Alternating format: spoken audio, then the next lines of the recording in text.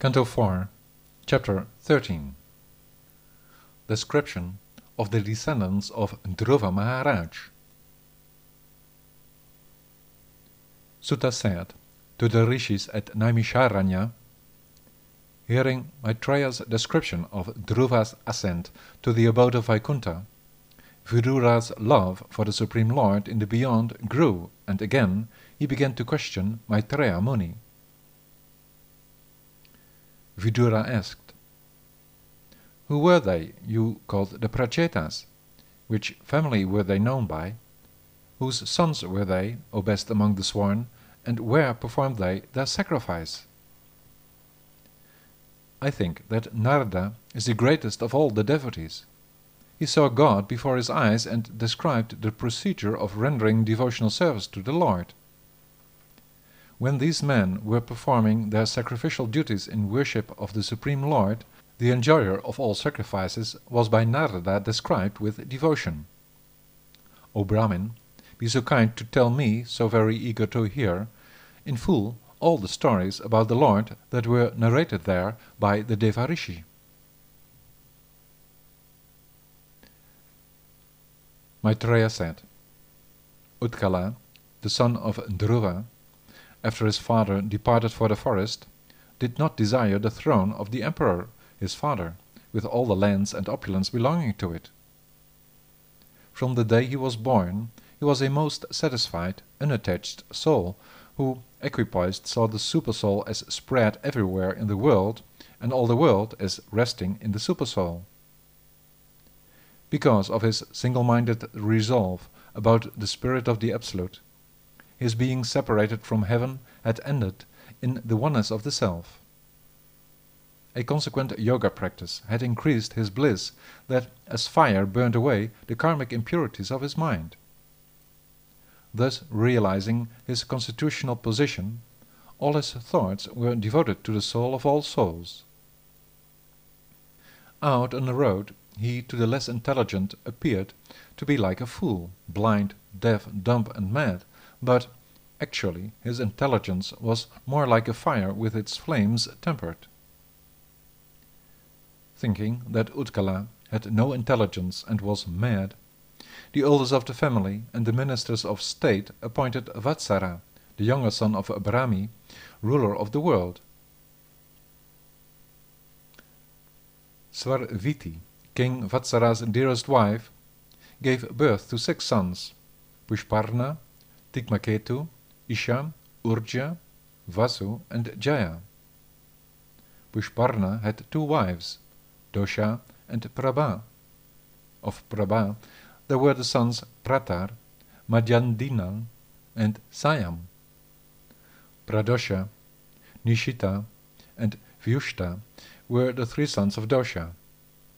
Vyushta begot in his wife Pushkarini a son named Sarvateja. His wife, called Akuti, gave birth to a son named Chakshusha, who was the 6th Manu. His queen Nadvala bore him 12 pure sons, Puru, Kutsa, Trita, Jumna, Satyavan, Rita, Vrata, Agnishtoma, Atiratra, Pradyumna, Shibi and Ulmuka. Ulmuka begot 6 very good sons in Pushkarini, who had the same name as her predecessor, Anga, Saumana, Kyati, Kratu, Agera and Gaya. The wife of Anga, Sunita, gave birth to Vena, who was very crooked. Disappointed about his bad character, the wise king Anga left the city to live in the forest. He, Vena, was cursed by the sages whose angry words struck him like thunder. After that had happened, he died. Being without a king, all the inhabitants of the world were pestered by thieves and rogues. They then churned his right arm, upon which a partial incarnation of Narayana descended called Prithu, who became the original lord of the earth. Vidura said, "With King Anga being such a reservoir of good qualities, and a saintly person, a lover of Brahminical culture and a great soul, how could his son be so bad that he became indifferent and left? Why did the sages, conversant with the religious principles, who saw Vena's faults, desire to pronounce the Brahmin's curse against him, while it was the king who carried the rod of punishment?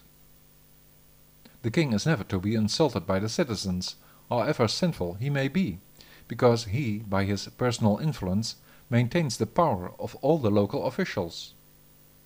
Please describe to me, your faithful devotee, O Brahmin, all there is to say about the activities of the son of Sunita, for you are well conversant with the things of heaven and earth.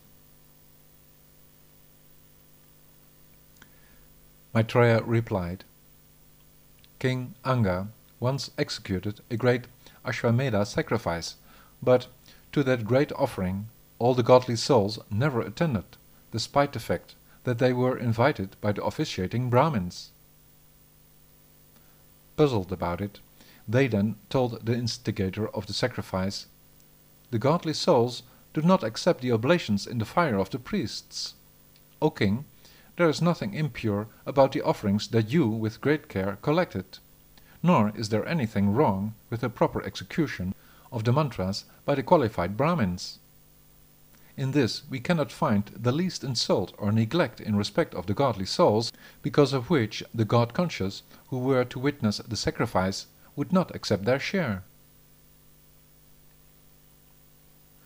Maitreya said, King Anga, the performer of the sacrifice, was very depressed after hearing what the twice-born souls said. He then, with their permission, addressed the priests to be informed by them. Being invited, the ones of God are not going to attend the sacrificial ceremony and accept their share of the offerings. My dear priests, please tell me what offense I have committed. The leading priests said, O God of man, in this life you have not committed even the slightest sin, but in your previous life there was an impurity because of which you, in this life, are without a son. We, who wish you all good fortune, therefore say to you, execute the sacrifice to get good offspring, O king. When you worship the Lord, the enjoyer of the sacrifice, with the desire to get a son, he will grant you one. All the men of God will thereupon accept their share of the sacrifice, because then, for the purpose of getting a son, evidently, the Supreme Personality has been invited. The Lord, being worshipped, will award the person whatever he desires. People will reap the fruits of their actions according to the way they were of respect for him. For the king, to get his son, the scholars, thus having decided, offered rice cake in the fire of the Lord of the Flames, Vishnu. As a result, a person appeared in white garments with a golden garland and a golden pot, wherein he carried rice boiled in milk. The king, firmly rooted in the noble mind, took, with the permission of the scholars, the in milk boiled rice in his joined palms, and, after smelling with great delight, offered it to his wife. The childless queen ate from the food that would give her a child, and indeed was impregnated by the husband. In due time she then gave birth to a son. That boy appeared partly following in the footsteps of his death-oriented maternal irreligious grandfather.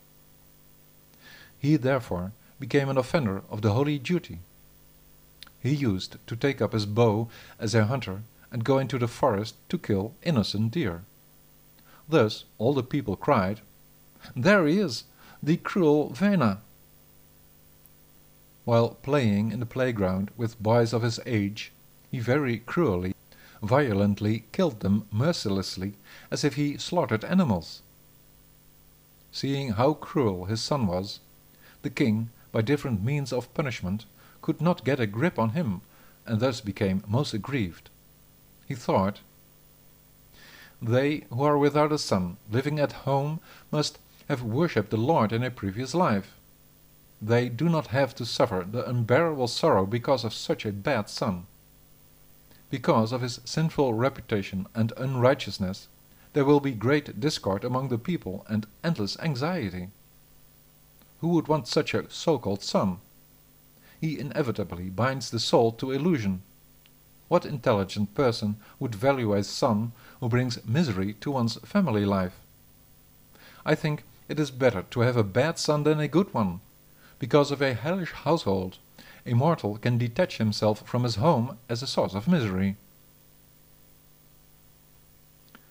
Thus grown indifferent, the king, unable to sleep, got up in the middle of the night to forsake his home that was so opulent because of the blessings of the great souls.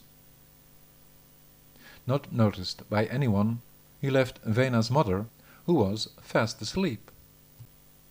As soon as was understood that the king, no longer taking care, had left, all the citizens, priests and ministers, friends and the rest of the people searched the earth in great bereavement, like they were inexperienced yogis looking outside for the original person hidden within the heart. Not finding a trace of the father of the nation, O Kaurava, the citizens returned disappointed to their city and informed, after offering their respects, with tears in their eyes the assembled sages, about the absence of the king.